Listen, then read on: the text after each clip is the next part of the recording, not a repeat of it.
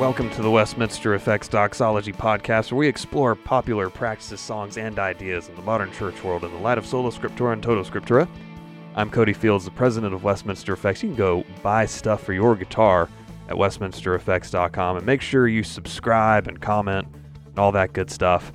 Join the discussion in the Westminster Effects Doxology Podcast Lounge on Facebook, and make sure, I already said subscribe and comment. Review the show. I don't know. This is all falling apart. Just forget it. I'm joined in person by...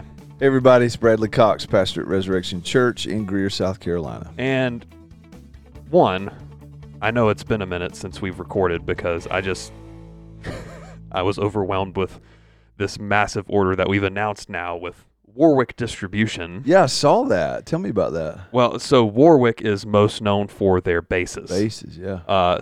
And they're in Germany, and they are now my distributor for Central, Eastern, and Northern Europe. So basically, that's amazing. Anywhere from the Baltic states to Scandinavia to Poland, I don't know about Hungary, but Czech Republic, Slovakia, they're handling all of that now.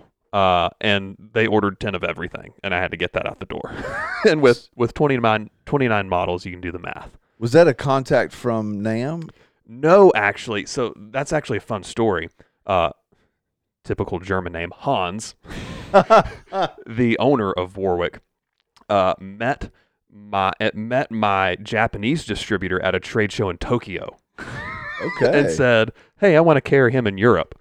And so, typical Japanese name, Shizuka. That's awesome. Hans and Shizuka. Yeah, I gave him my email address. Can't make this up. Yeah, and it really is funny, like, contrasting the differences in how these companies talk, or communicate, rather, because Germans are so direct. It's, I need this, do this, whatever. And you know they don't mean anything by it. It's just, they're just direct. And Shizuka and everybody at Benton Distribution, they will bend over backwards to be nice to you. Isn't that interesting? Yeah, it's so interesting just how different cultures communicate and stuff like that. So that's why we haven't recorded in a minute. I had to get that crap out the door, and DHL finally picked up 180 pounds worth of stuff to take to Germany yesterday, which they paid for. Fantastic. So you got them all done? Yes. Yeah. Yes. Thank God. Yeah. Because it was killing me for a minute. Yeah. But let's spring into our main topic. You did a funeral yesterday. I did. I did. But it was probably, I would imagine, one of the happier funerals you've done. Yes. Or maybe more joyful funerals is maybe the way to put that. It was happy in a sense, for sure. I think I told the story on the podcast on a previous episode. I think you did. I know you've told it in a sermon and in our Tuesday Bible study. Yeah. But I can't remember if you've told it here. So go ahead and just tell the story again for those who haven't heard this. It's worth repeating. Yeah. So it was 2-3 weeks ago. I got a phone call from a member of our church. She's actually the oldest member of our church. Oh, she is? She is. And her niece, who I've never met, does not go to church, was in the hospital dying with cancer. And she was asking for a pastor to come and pray with her. And she asked me if I would, this member of our church asked me if I would go. And it was kind of late in the evening. To be honest, I wasn't all that jazzed about going. Somebody I don't know, I've never met, doesn't go to my church. It's a hospital visit at 9:00. But I did know because the member of our church had been requesting prayer for this niece. Mm-hmm. Not only that with regard to her cancer, but that she would be saved. Right. And this niece had lived a very, very rough life. Yep. We're talking everything you can imagine: drugs, meth. I won't even speculate beyond that. But this person had lived a very, very rough life. Mm-hmm. She's 52 years old, and so I go to the hospital. I get there about 9:00. I pull up a chair, and given the hour, given the situation, they're about to call in hospice and do end of life care with her. I wasn't inclined to beat around the bush. And so I pulled up a chair beside her bed, and I said, "You're dying." And spoiler alert. Yeah, I said, "You're dying." I said, "What do you think is going to happen when you die?" And she said, I think I'll go to heaven. I said, why? She said, because I think I've been good enough. And I said, no, you haven't. I said, neither have I. And so that led into a rehearsal of the gospel.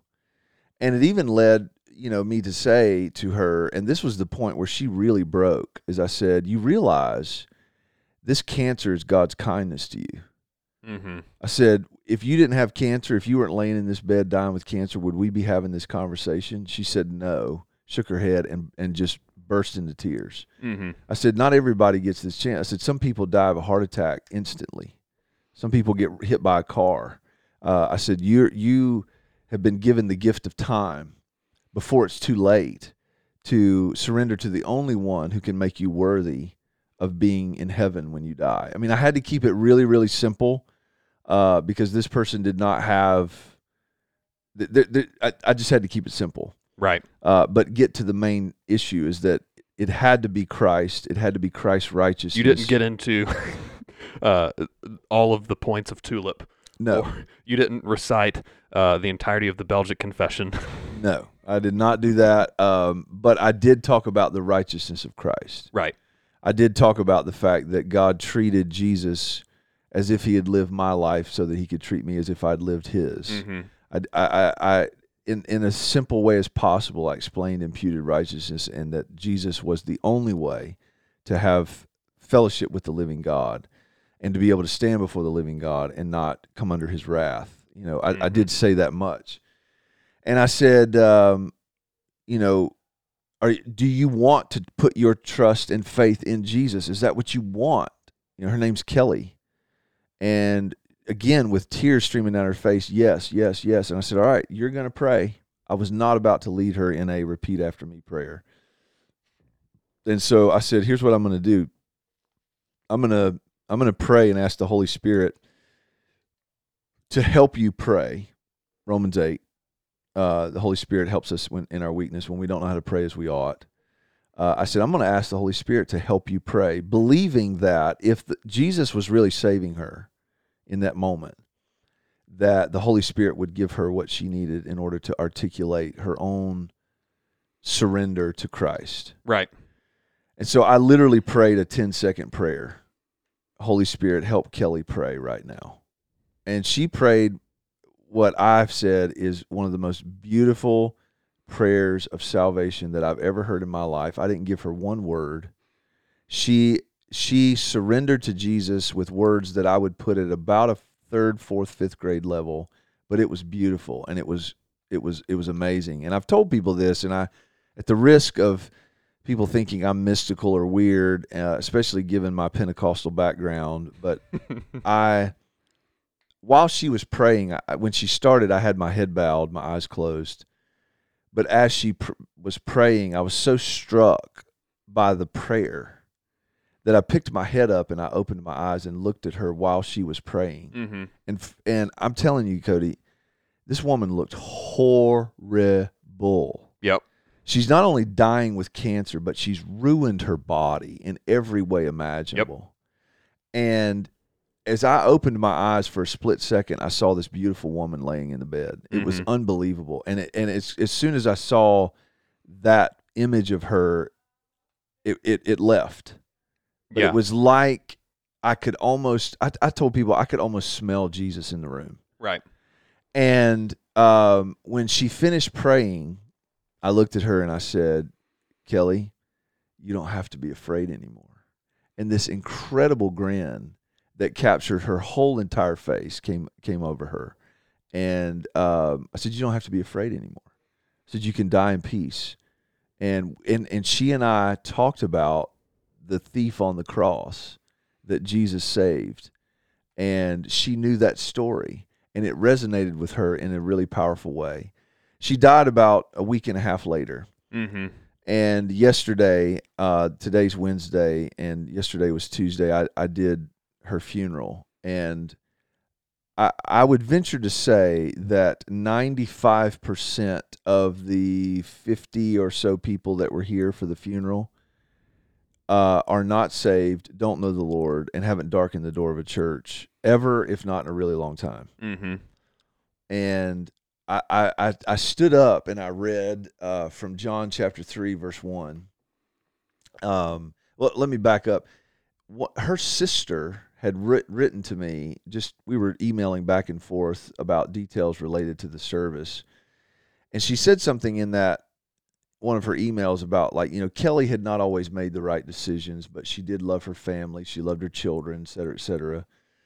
And I read that, I read that email to the audience. And then as I'm opening the service, I read from John 3, where Nicodemus comes to Jesus and says, we know you're a man sent from God because nobody could do the stuff you're doing. And Jesus says, unless you're born again, you won't see the kingdom.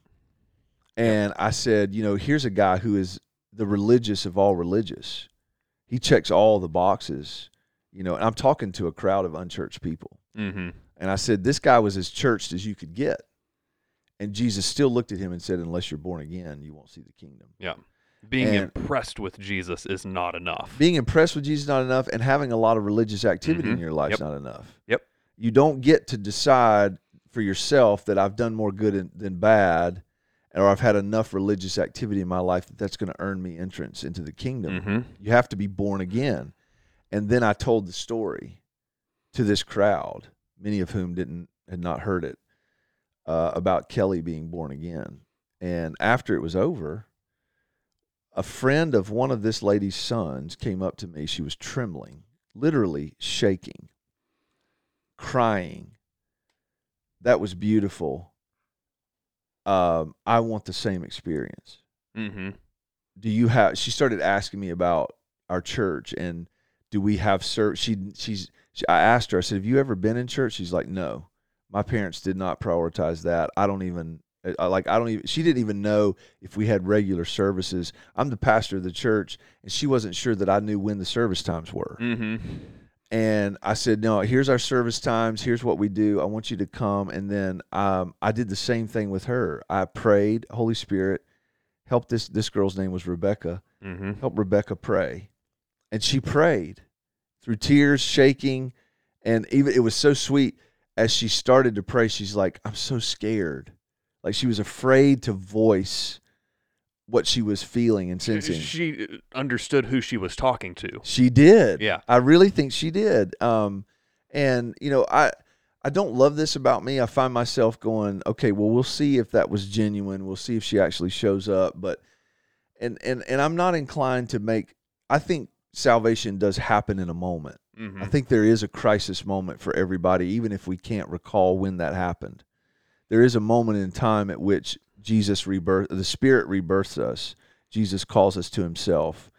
But I'm not inclined to overplay that moment because I do think that God brings his dear children along. He begins a good work in us and then he's faithful to complete it. Right. And so I'm praying for Rebecca that work indeed has begun and that the Lord will bring it to completion, and whatever role we're supposed to play in her life, that the Lord will help us see that and actually do that. Yeah, it's interesting.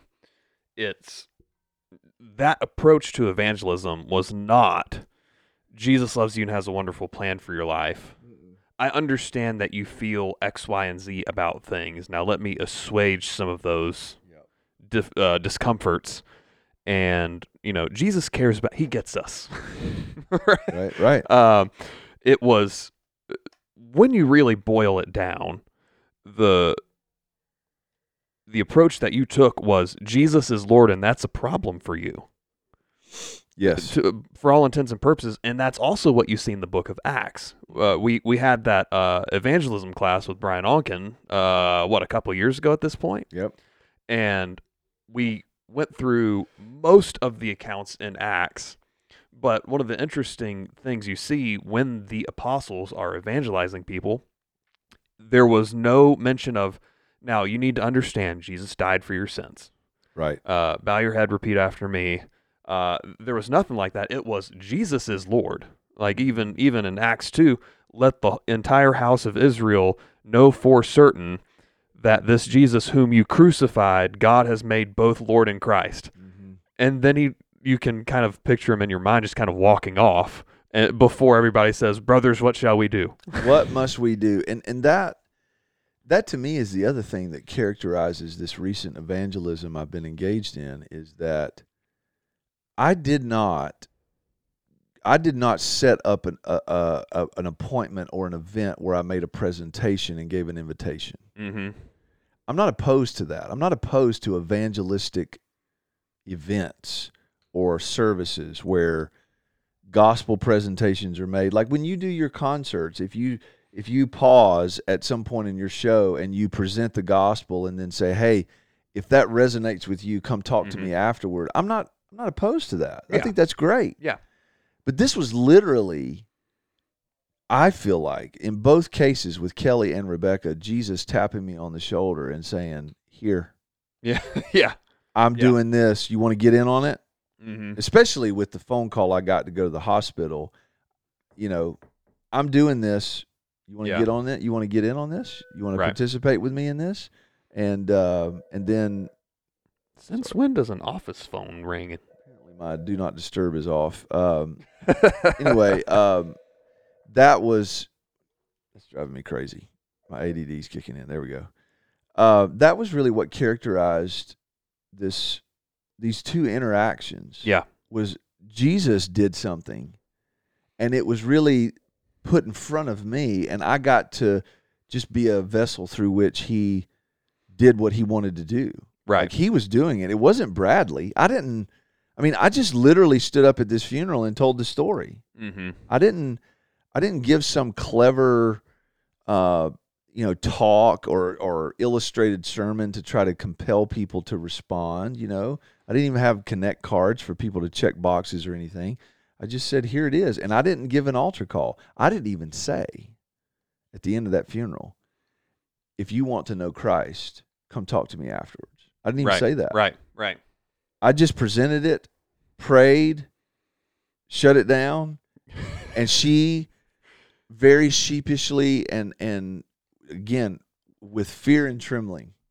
That's literally what it was. Literally fear and trembling. Literally fear and trembling. She came up to me and wanted to know Christ. Yeah, I keep hearing accounts of blunt and bold gospel proclamation that actually bears fruit. Mm-hmm. So I was literally, before I drove over here, I was listening to Cross Politic. I can't remember the guy's name, but he has a podcast called Campus Preacher. And his vocation is he goes to university campuses and preaches open air. Huh. And he's reformed, and he doesn't pull punches, but he's not I think James White has used the term of like the Westboro types. He's not a street screecher. Yeah. Like he's legitimately trying to engage, and he's preaching the gospel. And he had an interaction with a girl, like the typical blue-haired girl, like obviously incredibly leftist, has bought into all of the isms. And she was just harassing him, just yelling stuff, just gross stuff. And he's like, I'm going to be like Paul in Ephesus and just shut this down so she'll just leave me alone, right? Like when Paul cast the demon out of that girl who was following him around.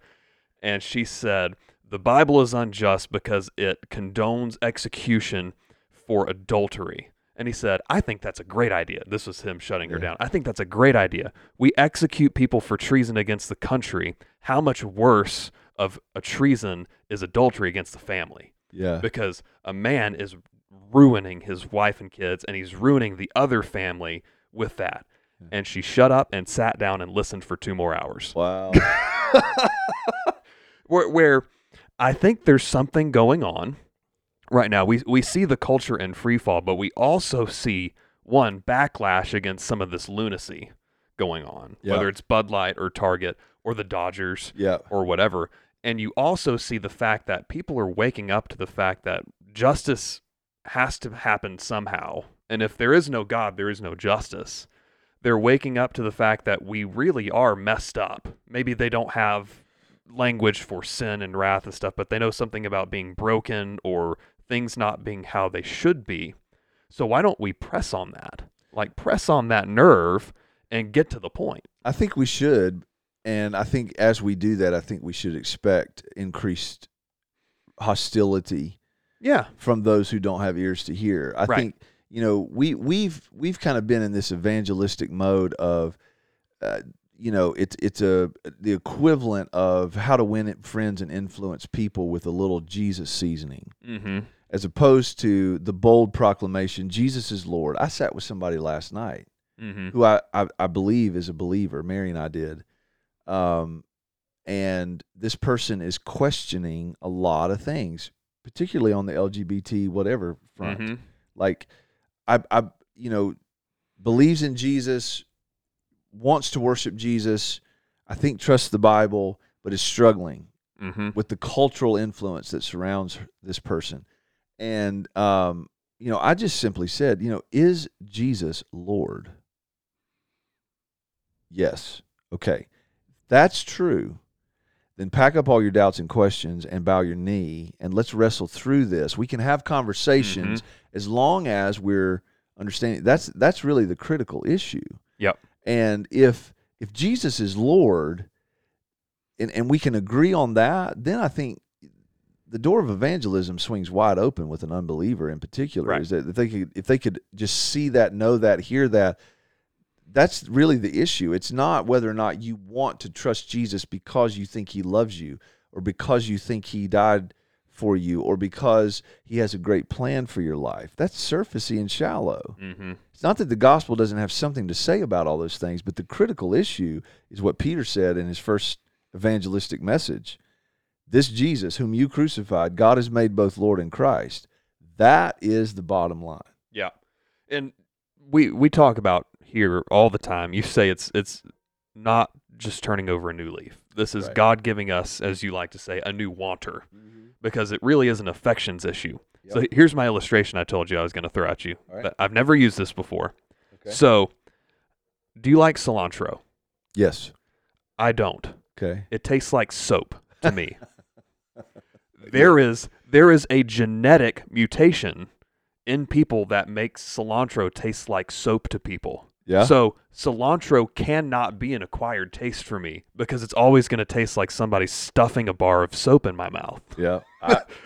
You see I where I'm didn't know going? about the genetic thing, but that I've heard people say that. Yeah, it's a legitimate genetic thing, and like it's not like black coffee. Yeah. You drink it enough, it's fine. Or Diet Coke, where people who for whatever reason drink Diet Coke, eventually they can't tell a difference.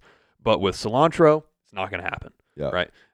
What for me to like cilantro, my genetics have to change. Like literally down to my DNA has to change. Otherwise, it's not going to happen. Not going to happen. And the same thing has to happen in evangelism. Whether you want to look at Ezekiel 37, God has to take out the heart of stone, put in a heart of flesh. Ephesians 2, you were dead, and that does mean dead. It doesn't mean mostly dead like the Princess Bride. Right. It's you were dead. Yep. All the way dead, and God made you alive. He has, or in I think it's 1st or 2nd Peter, he has caused us to be born again. Yep. Like God is the cause of that. Yep. And that's how gospel proclamation, all evangelism has to take that into account. Otherwise, Paul's statement on how foolish preaching the gospel is doesn't make sense. Right. If I remember correctly, the word for foolishness there is where we get our word for moron. Yeah. Moiros or whatever it is. Yeah. Is he's saying you're a moron for preaching to dead people who hate God and you actually expect God to do something, but that's what he's promised to do. Yep. Is he's ordained the ends and the means by which he accomplishes that. Maybe we should just participate with that a little more and expect for him to do stuff. Well, instead of saying, yeah, maybe something will happen. I don't know. One of the criticisms that I've faced is that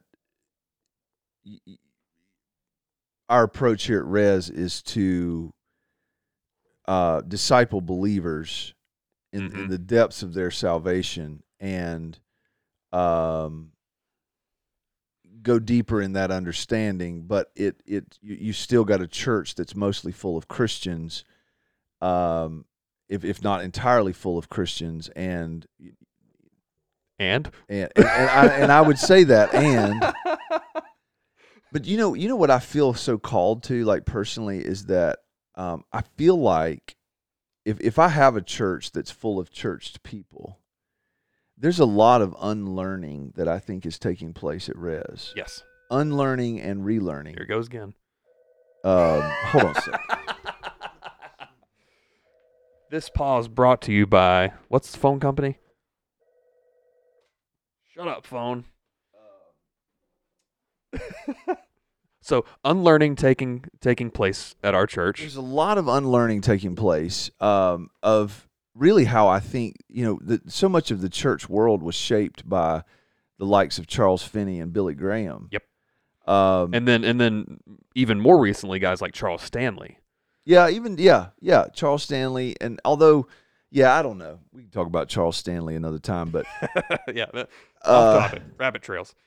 But we don't, Christians don't understand their own salvation. And I'm not saying that somebody has to have a seminary degree and with a specialization in soteriology in order to be an effective evangelist. But I do think that even the way we have led people to Christ has led to in some cases, wrong, if not shallow or very surfacey understanding of their own salvation, and therefore they're not equipped. Right. To go and evangelize anybody. If you don't understand what it is that's happened to you, how is it that you're going to be able to then explain to others? Like I know there was the blind man that Jesus healed, right? And he got so questioned by the religious leaders, and he eventually just says, "Look, all I know is that I was blind, and now I see." Mm-hmm. But I don't even think that many Christians even get that far. Yeah. I was blind, but now I see. No, I made a decision, turned over a new leaf, and decided to follow Jesus. And no, that's not what happened. You were born again. I think explains some of how the culture war is being fought right now. Mm-hmm. Because if we understand culture as worship, ergo, culture war is a worship war. Who are we worshiping? Right. As opposed to, well, I turned over a new leaf, I made a decision. Therefore, the difference between the believer and the unbeliever is the believer. Yes. Not God, right? And so if we believe that the difference in our salvation is something we did, that necessarily affects how we go about the cultural engagement aspect of whether it's Christianity or even just being a human, right? If you're the difference, then, man, you import pride, you import arrogance and all that kind of stuff into any kind of engagement. You can. You can. And you certainly, when you talk about sort of blunt evangelism, mm-hmm. Blunt doesn't mean it has to be mean. Right. It's certainly not unkind, but it's direct and to the point. Yes. And if your understanding of salvation is more about what you did rather than what God did, then you're not going to be able to get to the point. Yep. 1 Peter 1:3, God has caused us to be born again to a living hope. If you don't understand that, I think that's so crucial. Even if somebody listening to this podcast, which I doubt there are, still has a semi-Pelagianist view of salvation. I think you'd be surprised at how many still listen to us who have those kind of views. So if you do, stop it. Well, yes, but if you're still holding to that, what I would say to you is, at the very least, open your mind to the fact that your salvation is a divine accomplishment, not a human achievement. Yep. If you're that far, then I'm okay with you, and I think you can be an effective evangelist if you can at least get that far, because the Bible is saturated with that language. And I meet very few Arminians. In fact, I don't know that I've ever met an Arminian that does not, in some way or another, and we might criticize them and say there's inconsistencies in their understanding, but regardless, does not in some way or another recognize that their salvation is God's work. Right. And that he did something. He did something to them. It's their understanding of their cooperation with that might get a little wonky from our perspective. Mm-hmm. But nevertheless, as long as we can get that far, then I think we can be effective evangelists. That God has to do something. God has to change affections. God has to change our DNA. Mm-hmm. We have to be born again or we won't see the kingdom. Yep. Good stuff. Inquisition? Sure.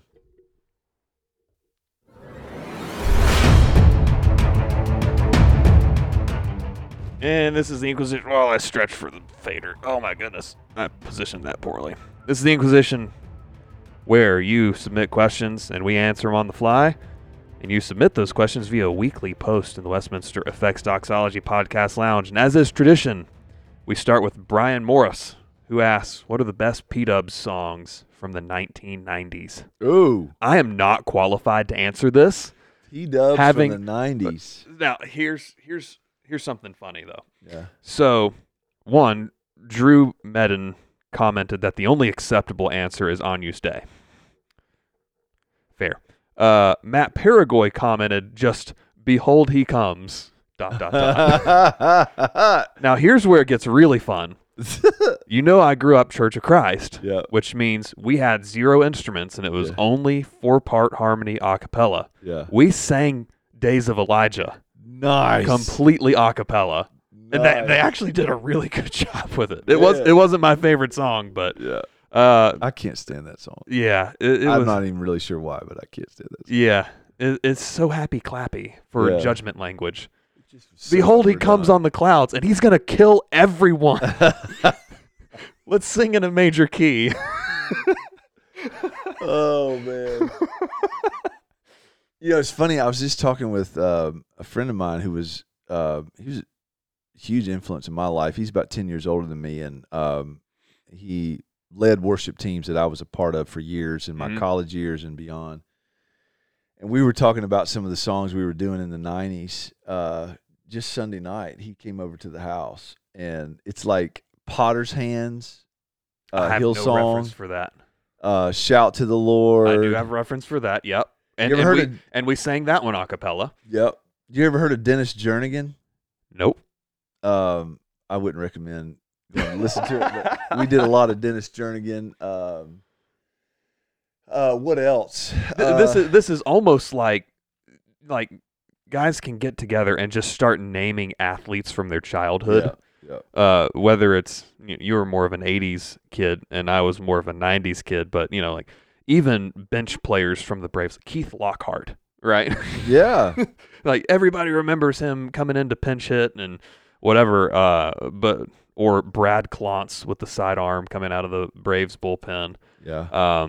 It's kind of the same thing, right? Hey, remember when we did that song? Man, that was not good. Yeah. Or man, we had a great time with that. That's kind of what this is reminding me of. One of my favorites was called I See the Lord, and it was based on Isaiah 6. Oh, okay. Seated on the throne. And yeah. It was almost a direct quote. That was a really good one. Yeah. That I, if it wasn't musically outdated, I wouldn't mind doing again. Trying to think what else, but those were... We can rewrite it. Just tell Stephen to rewrite it. Yeah, it talks about the train of his robe filled the temple, and it's really good. It's probably on Spotify. Good stuff. Yeah. Next question from Drew Medin. What are some practical steps to improve your prayer life? That's a good question. I'll just simply talk about what I feel like is improving my own prayer life right now. I went through this elder training course with Brian Onken in the River that was, 2 semesters. One was on the ministry of the word, one was on the ministry of prayer. Mm-hmm. One of the things I learned in the semester on prayer was that there's actually 12 different words in the New Testament that we translate pray or praying. Mm-hmm. And the general word for prayer is a word that means conversation. It's conversation with the living God, expecting that, I think a lot of times people's prayer life grows stale because it's only a prayer request list, and we're just sort of, reciting to God the things that we want him to do something about. That's fine. I'm not knocking that. But it's another thing to be led in prayer. And when James talks about the prayer of faith, I think that's really what he's talking about, is because he uses Elijah as an example. Elijah prayed that it would rain, after it hadn't rained for 3.5 years. But God told Elijah, I'm going to send rain on the earth. And that's James' example for the prayer of faith. So I've just been trying to begin my praying, infuse my praying with really a simple request. Lord, help me pray. How would you have me pray? Right. And not getting all weird and mystical, like expecting the clouds to part or, hear an audible or to voice. see handwriting on the wall. Yeah, but because that didn't go so well in the Bible for that guy. But taking time to pause and listen and be sensitive to how it is that the Lord might be leading me to pray, to ask the Lord, help me pray. I want to pray rightly. I don't want to ask wrongly, like James says. I want to ask rightly. So I tend to do that and then just pause. Praying about praying. Yeah. Praying about praying has been really helpful for me. So here's something that I've been chewing on recently. I'm actually doing the call to worship this Sunday using this verse. So in Ephesians 5, and it'll have a different emphasis, obviously. Don't get drunk with wine, for that is debauchery, but be filled with the Spirit, addressing one another in psalms and hymns and spiritual songs, singing and making melody to the Lord with your heart, giving thanks always and for everything to God the Father in the name of our Lord Jesus Christ. Oh. So the Greek there means give thanks for everything. Yeah. There's not a way out of it. Right. You are commanded to thank God for literally everything. So if it's a situation, or if it's a material thing, or literally everything, like if you can think about it, thank God for it. Yeah. So whether it's for mic cables that work, or the electrons that are moving back and forth between on the cable to the mixer, and the fact that the mixer's working, and the fact that there are silicon chips within, just like you just start thinking about stuff, and it's like, oh yeah, God gifted all of that to us. It makes me think about, I remember this was 1997. I lived with my grandparents for a summer while I was doing an internship. And I would get up pretty early. My grandfather always got up pretty early. And I think I was up early one morning, was in the den. I don't think he knew I was up, but I heard him get up and come into the kitchen, and it was raining that day. And as he's coming into the kitchen to get his cereal, I heard him whispering in prayer. And the first words I heard were, Jesus, thank you for the rain. Yeah. Like he just, and it was like nobody was watching that. Right. But he's got a garden out in his backyard, and he's thanking the Lord for the rain. Right. And just, you're talking about gratitude. So praying about praying, and maybe, man, just be grateful. Yeah. Yeah. Last question from Lance Moore. Our church is now searching for a new pastor after ours has been here for 25 years. That's a good run. Yeah. Would love to hear y'all. He actually said y'all. I guess he's from the South. Would love to hear y'all discuss this. How long should a pastor be in one church, and what do you think the process should be for searching for a new pastor? How long should a pastor be in a church? Yeah. I guess maybe this comes from, my guess would be, since it's treated as a career, even to John Piper's chagrin with brothers, we are not professionals. Right. A lot of people treat it as, climbing a corporate ladder sometimes. I'll be here for 3 years, here for the next 5 years, and work my way up until I get something huge and I can rest on my laurels, kind of thing. But you've been here how long again? 18 and a half. 18 and a half. That half matters. So 25 years, provided you don't get hit by a bus. It's not that far away. Not that far away. So, I mean, how long should a pastor be somewhere? That's an interesting question. I mean, there's part of me that wants to say as long as he can do it. Yeah. I think like every church needs built-in accountability. There needs to be a plurality of elders. There needs to be a plurality of leadership and accountability, because, I've made jokes about it before, but dementia runs in my family. And I've said to people, at some point you before you take my car keys, you might have to take the mic.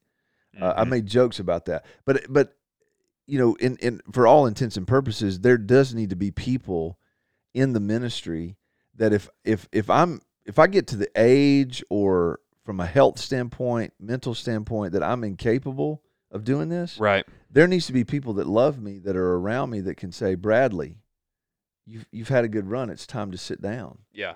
And I need to be willing to accept that. But having said that, I think a pastor should go as long as he possibly can in one place. Yep.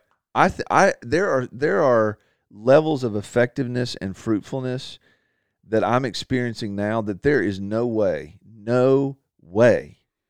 you can experience them in 5 years or less. Because it is a long game. It is a long game. We've interacted with many people in our church who have been here for longer than I have, Yep. who are being challenged on things and are coming out of systems of thought that we have problems with. But the fact that first you were patient with them and long suffering.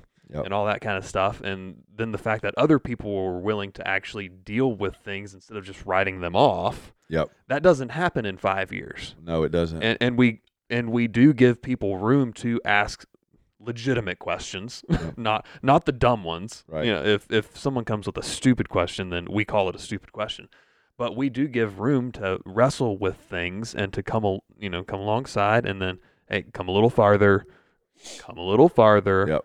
We don't expect everybody to, as Piper would call it, we don't expect 7-point Calvinists the second you walk in the door. Well, and I think, when it comes to finding a new pastor, particularly after somebody's been there that long, I think an individual church has to decide what it is that you're looking for in a pastor. Yep. I feel an enormous amount of shepherding responsibility for this congregation. Mm-hmm. And that sense of responsibility and that sense of care has only grown and deepened over 18 years. Right.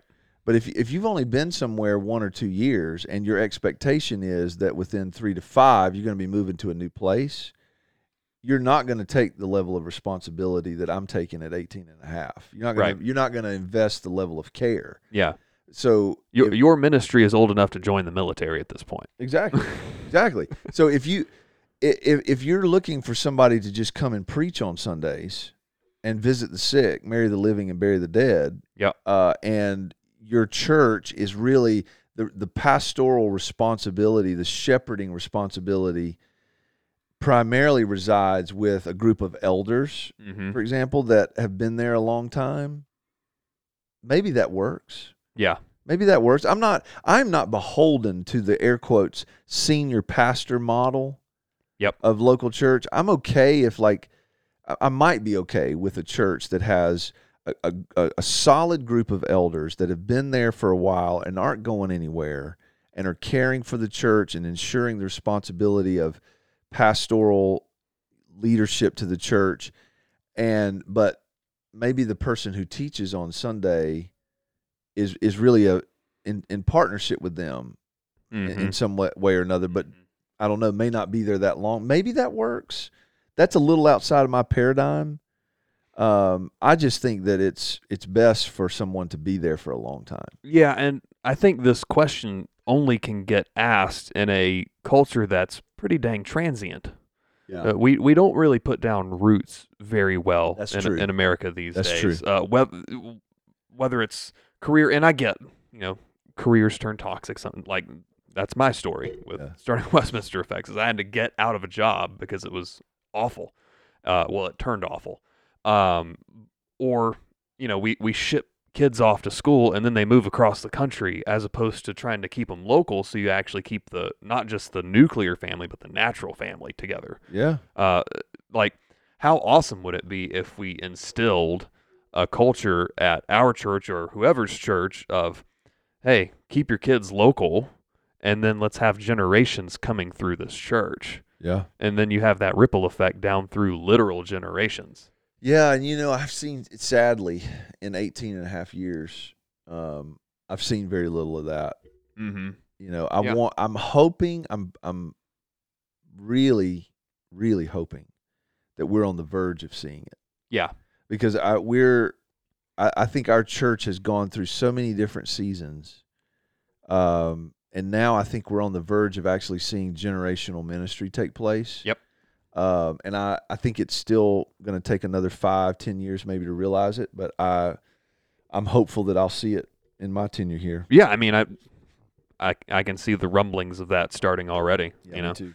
So, shall we end it there? Sounds good. Good, because I pushed the button.